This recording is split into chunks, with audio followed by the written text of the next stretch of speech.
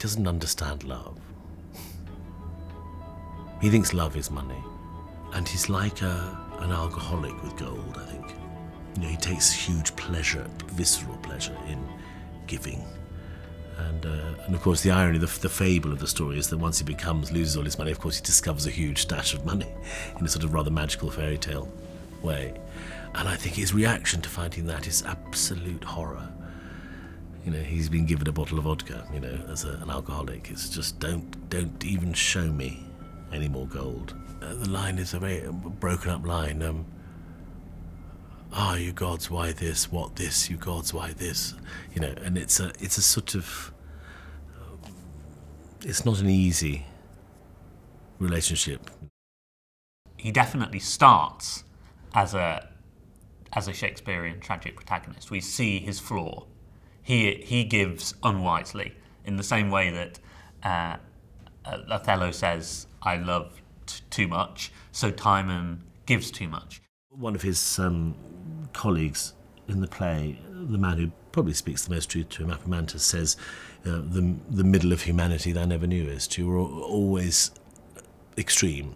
And my type of extremity is not a party goer, but an upright, morally correct man who can't believe that he's been let down. So his shock is, I think, more visceral for that.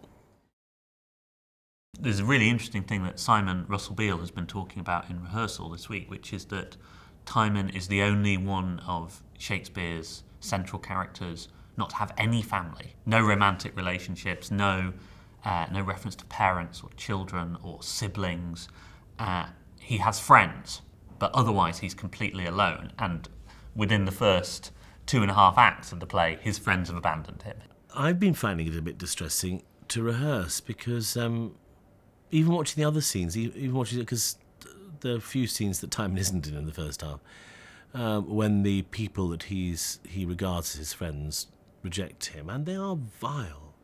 What happens to him then is amazing, because the character ruptures. He responds to this, but with a breakdown and a breakout of this misanthropic energy, this rage against not just his friends, not just capitalism, but all humanity. Well, there's a terrible violence he finds in himself. He wants to cut people's throats. A lot of cutting of throats being talked about, and when he talks about killing everyone in Athens, it includes the babies. You know, he makes sure he lists the babies that he wants killed. You know, and it's a pretty foul analysis of humanity, really.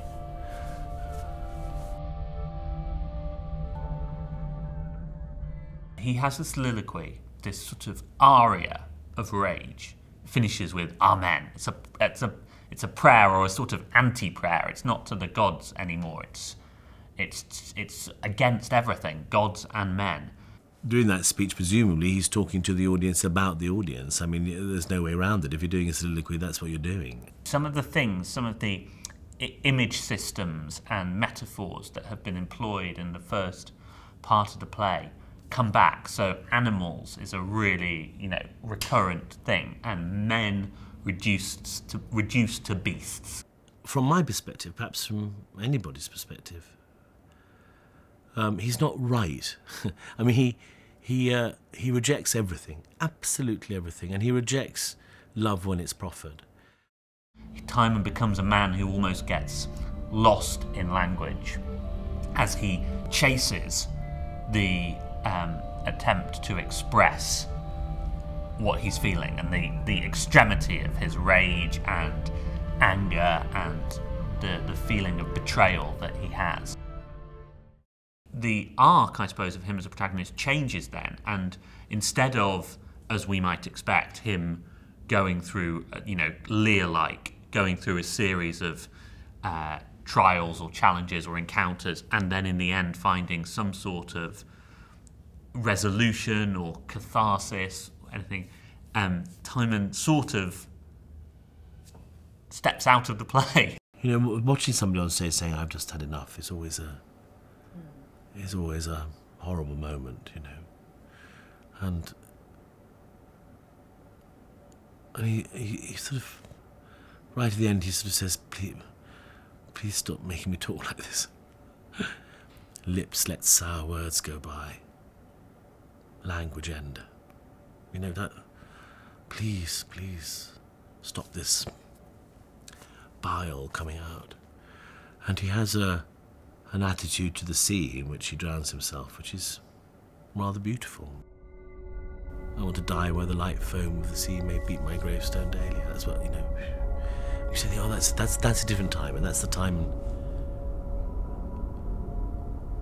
in the disappointed romantic, I suppose.